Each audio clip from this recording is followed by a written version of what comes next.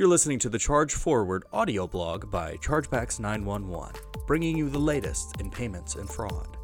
To learn more about how Chargebacks 911 can help you reduce chargebacks and recover revenue lost to fraud, visit us online at chargebacks911.com. This episode is from an earlier interview with Monica Eaton Cardone, the COO at Chargebacks 911.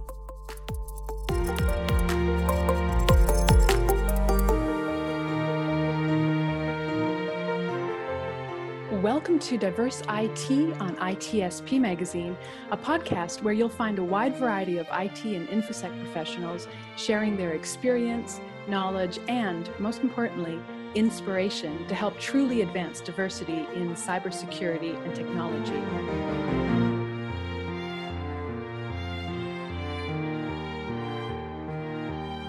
Today, I'll be chatting with Monica Eaton Cardone, CIO of Global Risk Technologies, a provider of exclusive and innovative chargeback remediation solutions, COO of Chargebacks 911, and founder of the nonprofit organization Get Paid for Grades. So welcome, Monica. Thank you so much for having me. Yeah, I'm excited to talk to you about all this good stuff. So why don't you just start by telling us a little bit about who you are and your background? Sure. So I have, like many women in technology, a bit of an unconventional, accidental path where I stumbled into technology because of necessity. But bottom line, I have worked in behavioral analytics, always been interested in what technology can do, and that led me to become a merchant online. And after struggling to handle this little problem called chargebacks, finally developed some technology around that, and that led me to find that, you know what, that was a huge opportunity. There was definitely a gap in the market, and that's where I am today. So today, with Chargebacks 911, we do business with merchants and banks. We work in the fintech space, and we operate in about 62 countries at this point. So it's been an exciting journey so far. It sounds like it. And I'm really interested actually in what you said, that you stumbled into tech, because I think that probably is unusual. And what do you exactly mean by that? How did you stumble into it? I started out, I took some computer programming classes as a teenager. And it definitely was not intentional. Like many teenage girls, if I could have chosen between, fashion design or home ec versus, computer programming with the garage band guys, I would have absolutely steered away in another direction. But chances were my family moved around often, and so I ended up coming into a school where there was just not any of the more traditional electives available. And it was one of the pivotal points in my life, because I recognized, I sort of have this aptitude for technology, and it's something that's creative, it's fun, it's artistic. And at that point, I thought, okay, well, this is probably, my love affair with technology is probably going to get over, because now I'm an adult and, I'm more interested in architecture and art. And lo and behold, I get into a business environment and find that technology serves to answer a whole bunch of problems that we're dealing with. And, it's the type of industry or area, I think, that you can just sink your teeth into. It's constantly changing. It's always exciting. And most importantly, it gives you so many tools for solutions, just reorganizing or creating new languages, finding different ways that you can solve a similar type of problem. It wasn't by design. It wasn't by intention. I didn't go to school to become a computer programmer. It was really out of necessity. Well, I love it. It almost seems like it was fated in a way that somehow the universe knew that you would need that later on. And yes, exactly. Right. I can imagine that that class would have been made up primarily of boys. Is that right? I was the only girl. Yes. Wow. Was that Yes, difficult? I was the only girl. I think it was typical. It was typical at the time, and it was difficult. For me, I was more interested in, how I could learn new makeup techniques, Right. or I mean, probably like most teenagers. But what I found pretty early on is that, and I had never been interested in math prior to this class.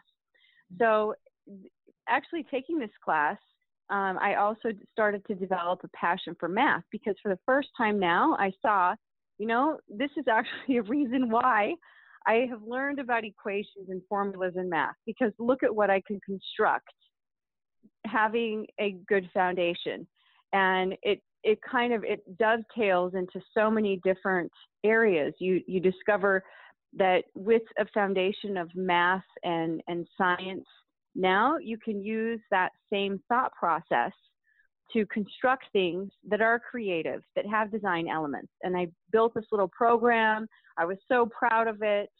And it was, I have to say, it was the most beautifully designed program in the class.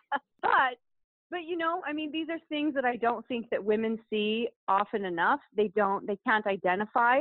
And they're missing the components to see, when you talk about technology, or you talk about a career in STEM, this is a creative career. This is an artistic career. If you like interior design, you're probably going to find that you have an aptitude in technology, because it's about, becoming familiar with the elements that you're working with, reorganizing those, figuring out what fits, and really learning that new language to solve different problems.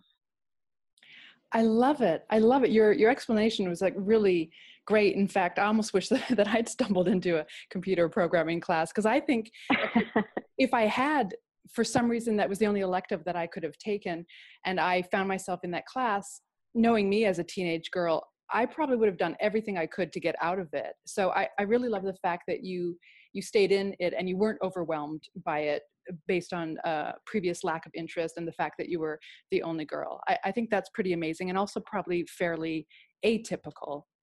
Yeah, well, I probably was a little bit competitive as well.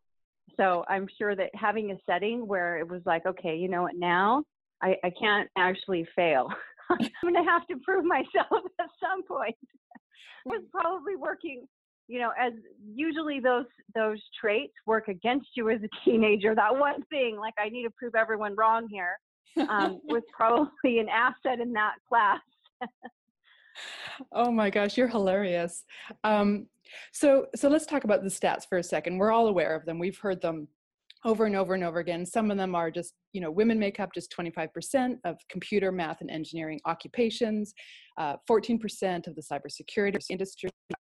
And yet people like Ada Lovelace, Grace Hopper, Margaret Hamilton, Hedy Lamarr, even Katherine Johnson, and on were actually pioneers of the tech industry from like the 1800s all the way up to maybe the 60s or 70s, perhaps even into the early 80s. So there's actually two questions here. One is, what the hell happened to remove all these women from the history books and force us to create initiatives to put them back in the books? I mean, I know that's a huge question, but do you have a sense of why that huge dip, and now we're having to put ourselves back up where we were years and years ago? Yeah, you know what, that's a great question. And I think the answer has a lot to do with how much our life is infused with tradition. It's and in fact, I have to give you, okay, this is one of my favorite quotes by Warren Buffett. And I think this is the epitome of most women. Like, we think this way. And I mean, it's phenomenal that he says this. He said, one of the secrets to his success is, he said, look, as you can accomplish anything you want as long as you're not willing to take credit for it. So, but what I think, most women, and myself included, when it comes to,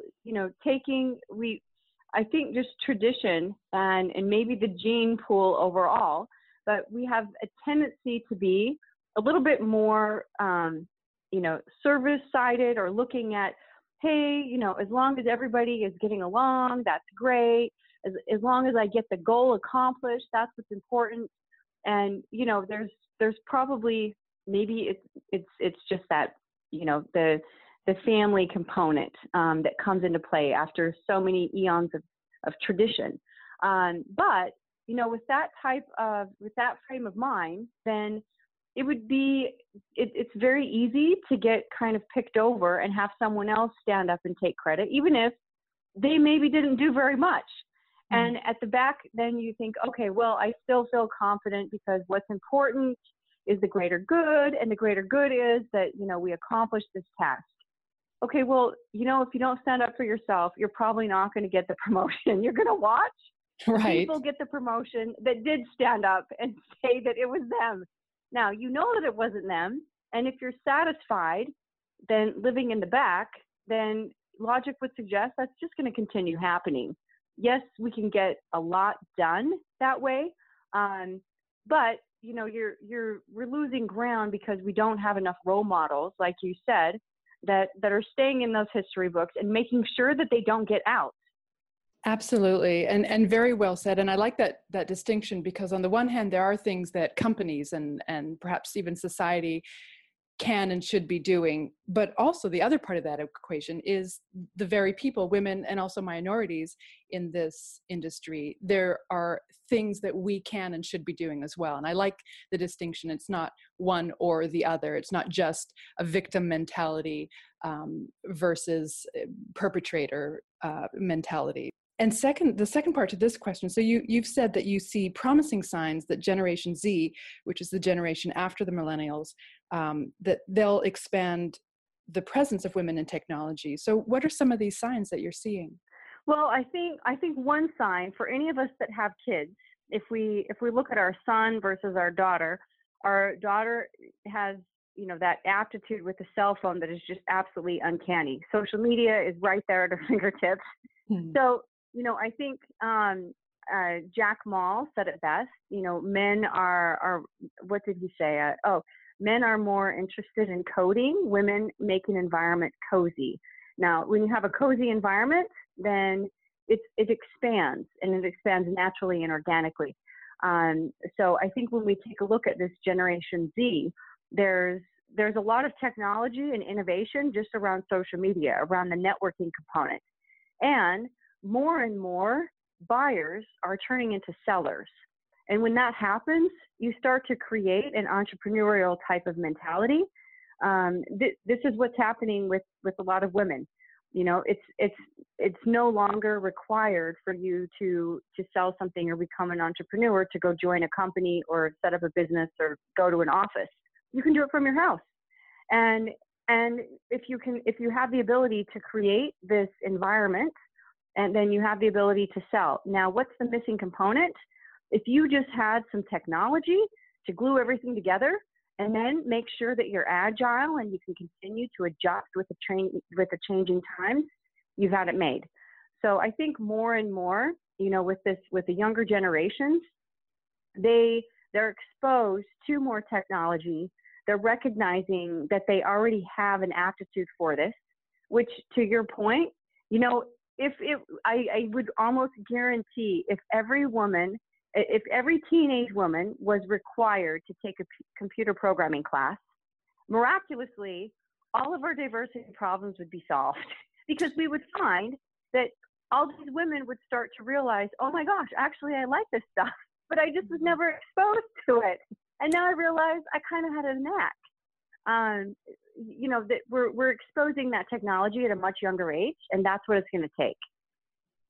That is a great point too, because I think so many women, or just people in general, perhaps, when I think computer programming, not so much anymore, but certainly before, I would think math and science, which are things that I was never really interested in.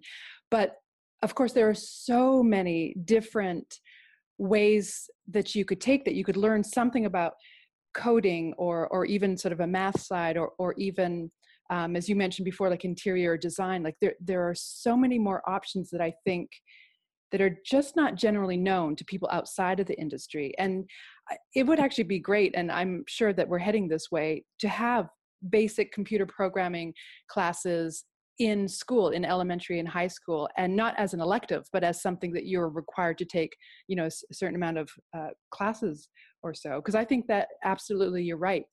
That would just open the doors, and people could see that there are so many options within that field.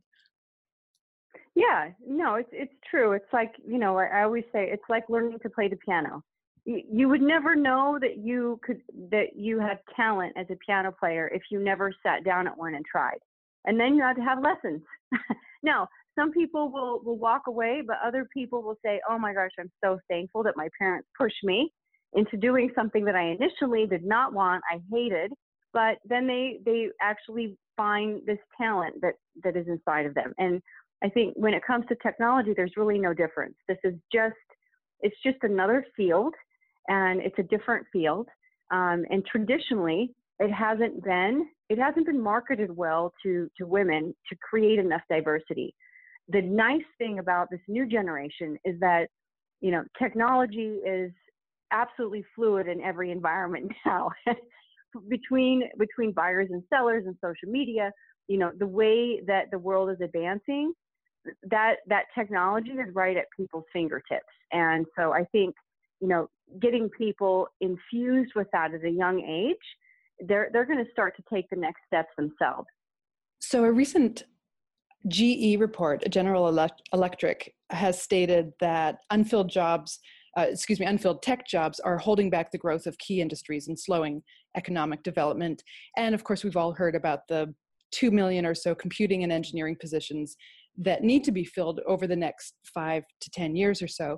So I've been reading a lot of articles lately that are saying, hey, we've got this innovative new idea. Maybe we should aim the pipeline at the other half of the population. You think?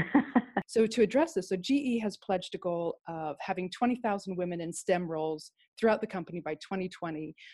Oracle has pledged $3 million to educate girls in STEM fields through the government program Let Girls Learn. Google has pledged a $50 million investment to teach young girls to code. And so you have pledged to hire more women in technology roles at your companies, and specifically to have at least 25% of the tech workforce within the next 10 years be women. So how do you plan to do this? I think it starts with, it's definitely, it's a team effort. If we take a look at just society as a whole, I think there's been enough, enough people beating this drum that we're starting to get the idea. And what will be effective is not just a top-down approach. If somebody told me, hey, you know what, you need to hire, your tech team needs to be 25% women tomorrow, I'd say, you know what, sorry, that is impossible. It's impossible because we don't get enough resumes. If I hire every single woman that comes through the door, they're not even as qualified. It's not a fair proposition. And to your point, we can't be victimizing. So we need to make sure that we're making rational, smart decisions, that there just is not enough women in this arena. Now, if we add the bottom-up approach, which is, exposing girls at a young age, hopefully getting to the point where we start to require certain, exposure to technologies. I mean, this is what is done in China. And if we look at the diversity, it's almost the reverse. They're like 50-50 compared to us. So, I think we're definitely going down the right road, and that will be something that our company will take advantage of to start the recruiting mission at a much younger age. The nice thing about technology is once you get, the basics, then like you said, there's so many different avenues to expand. And if you have the right foundation, things change so quickly that, really there's not a huge advantage that someone in their 40s who's been studying to program their entire life has over a guy that is 23 years old, because things change so rapidly that they're learning new languages, they're establishing new ways of doing things. So the opportunity for women at a young age to skyrocket and get up to speed quickly is very real. So I don't think that getting to a point where, we're at that 25% mark is unrealistic.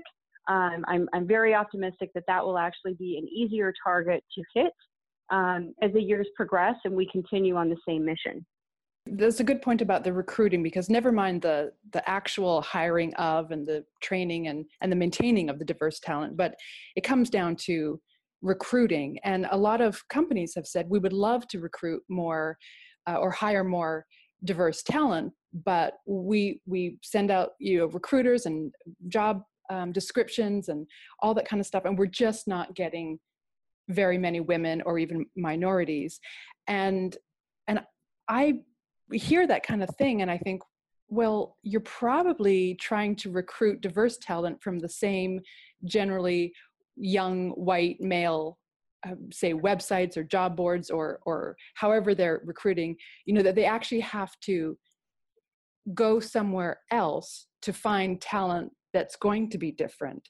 And do you have any ideas about that? I mean, it seems in general, it seems like a pretty simple concept, but would you recruit younger, like in schools, colleges, maybe even 12th graders, or would you go to like all girls schools and recruit there? Like how do we actually open up the recruiting process to find more diverse talent? Man, I will say I would tie in for any type of advice on this. As a business owner, I would say, man, this is one of the most challenging missions, because you try to recruit, you think that you're tipping every single stone and looking underneath it, and you can't find people. And then all of a sudden you have someone, a rock star individual that comes out of nowhere, and you think, oh my gosh, how did you find us? So I think some of the recruiting really is most effective if it's out of the box thinking. Instead of, going to your traditional recruiters or advertising on all of these different websites, look at things that may attract somebody who's up to date, they're agile, they're female, they're looking like, what are their interests? What is driving them? Because chances are, if you're trying to recruit that rock star individual, it's not just money. It's more like culture. They want to know what your company is doing. What do you stand for? These are things that I have found have been actually our most successful recruitment tools. Is even, what are you doing that is socially corporate, or what's your corporate social responsibility level? How can you make sure that you're seen and that you're active? And instead of spending so much time going out and trying to find people, make yourself more visible as a company.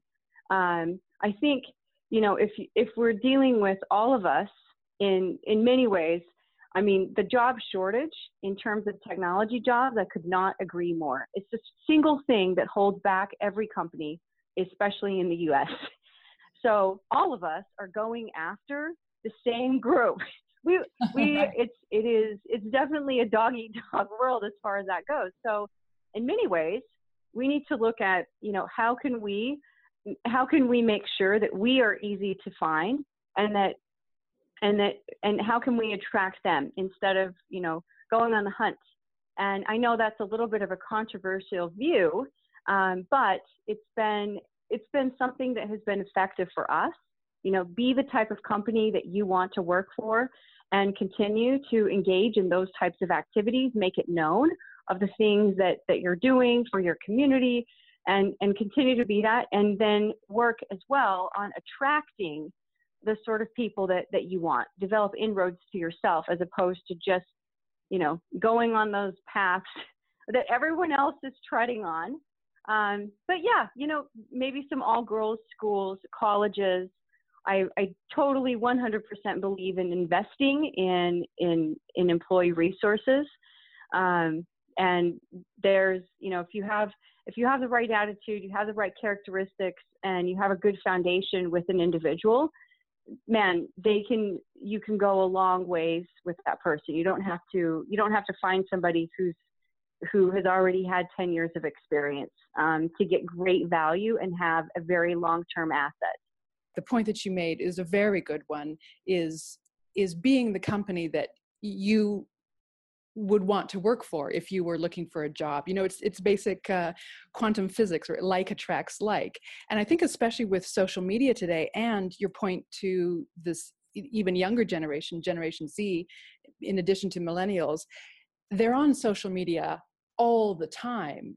So this idea of going to where they are, and obviously everybody's on social media, not just boys or not just, computer people, but everybody. So being a really strong and vocal brand presence on social media, I think is a great opportunity that I'm not sure that a lot of companies are really taking full advantage of, probably because they're headed by, Generation Q or whatever, the much older.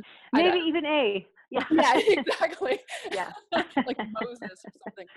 But I think that is really important in this issue of the recruiting, and go to where they are, like All Girls School or the Grace Hopper Conference, or even TiaraCom, which is often paired with Black Hat in Las Vegas every year, or recruit from programs like Girls Who Code, or the other one, I think it's Black Girls Who Code. There's Women Who Code. I think it's once you got that out of the box thinking, as you mentioned, you can start to actually think where is this specific type of talent, whether it's girls or minorities, and go to where they are and advertise where they are. I think that's a really important point. Yeah, I totally agree. And so we'll just wrap it up here. You founded a nonprofit organization called Get Paid for Grades, which, by the way, already I'm like, yes, please, I would love to get paid for grades. So to expand the educational opportunities for young kids, all kids, I'm assuming, not just girls. But how does this organization help young people? So basically, we started this because we found that there's, especially with the changing technology and in our industry, we discovered it's not always just about grades. It's about passion, it's about competency, it's about work ethic.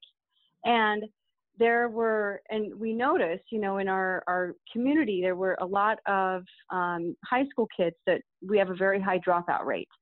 And in speaking with some of these kids, then it was apparent to me, these are not dense kids. These are actually very intelligent kids. I can tell you because they are amazing on video games. They can catch on to Excel in 2 seconds. Many of them are actually coding in their house, and they're teenagers that are not finishing high school. Why? And then they're deciding to be destined to be, and no offense, but a manager at Burger King, maybe that is their goal. So the question was, hey, what can we do to light a fire under these guys and let them see the true potential that they have and do something about it? And all the scholarship programs really don't speak to kids that have not gotten good grades from inception, right? So you have a bad year in high school, maybe as your freshman year. At that point, you've written yourself off of any scholarship. In fact, you hear the word and you want to run. You've decided that you're not as good as those kids. You've actually branded yourself as someone totally different. And it's your first year. You have 3 more years. So now the next year you think, well, you know what? Why try? Who cares about grades? Well, the fact is, when you're in high school, this is your job, and you need to excel at your job. And to the extent that you're able to do a great job, this is going to help you set a path and set habits. And you're either going to become an asset to your community, or you'll end up becoming a liability to one. And so our goal was, all right, let's put our heads together and figure out something. What can speak to these kids? You know what works? Cash. So let's come up with an idea where we actually say, okay, I have a bet. I think that if I offer you guys $500 in cash, and you have to improve your grades, and you need to improve your literacy level, and we're going to test you, and you have to improve everything, and you have to improve your attendance, because I don't think that you can't do it. I think that you've actually just given up because you've decided that this is not you, and you can't do it. And I actually think that with this reward incentive, that we'll be able to find that setting those new habits to get better grades, come to school, improve your attendance, this is actually going to start to affect you in all of the other areas of your life. And you know what? That happened. So we started the program in, I think 2013. And every year, we've added another school, and we've had some amazing success stories. In fact, my favorite success story, just really quick, it's so funny. So we had, this was like the second year that we ran the program. And of course, I also have another incentive, which is, look, maybe I can recruit some great kids to work here. That would be fantastic. And I see this kid, and he absolutely stood out. Just brilliant. And I just, he wasn't applying himself. So we get through the program. And at first, so we do an interview when we start, and then we do one at the end. And his interview at the start, he said, look, he wants to become, his life ambition is he wants to become a manager at Burger King. That's what he wants to do for his goal. So I offered him a job afterwards, and he had now changed his goal. He wants to become this computer programmer, and he's going to write games and, all these things. And I offered him a job. I even offered him higher than entry level to start working at our company as soon as he graduates. He turned me down. Oh, he turned really? me down because he got 2 other offers. And wow. What a great success story. Yeah, it's the greatest. It was so rewarding to see, here's someone now, he sees the true potential that he has. And for me, I look at, maybe that is one kid. It's never just one kid though. That is a generation. And if we all can, focus in, it's never just the one number of one statistic scenario. This is someone who has the ability to influence others.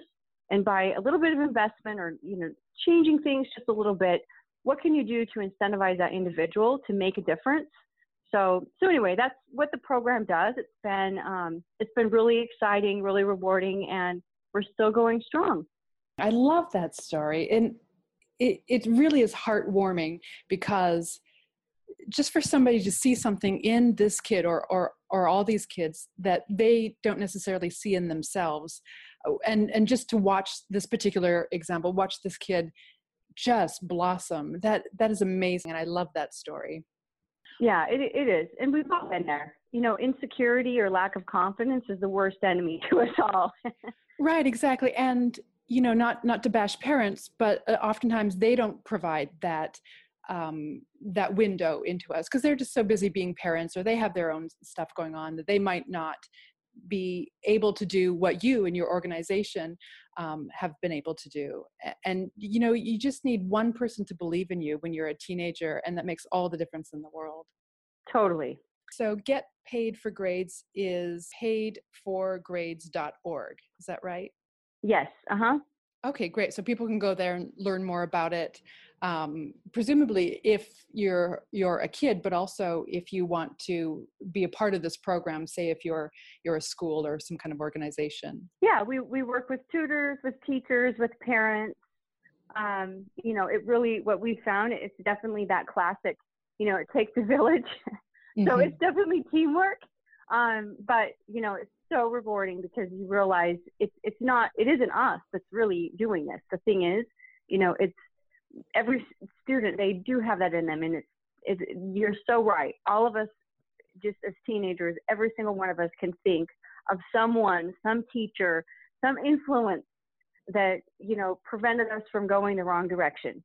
And, if we can, this is really what the program is designed for. What can we do to help redirect some of the energies here to realize the true potential? Well, Monica, thank you for what you're doing with this organization and just everything, but also thank you so much for taking the time to chat with me about this. I really enjoyed it. Oh, thank you so much. It has definitely been a pleasure. Thank you.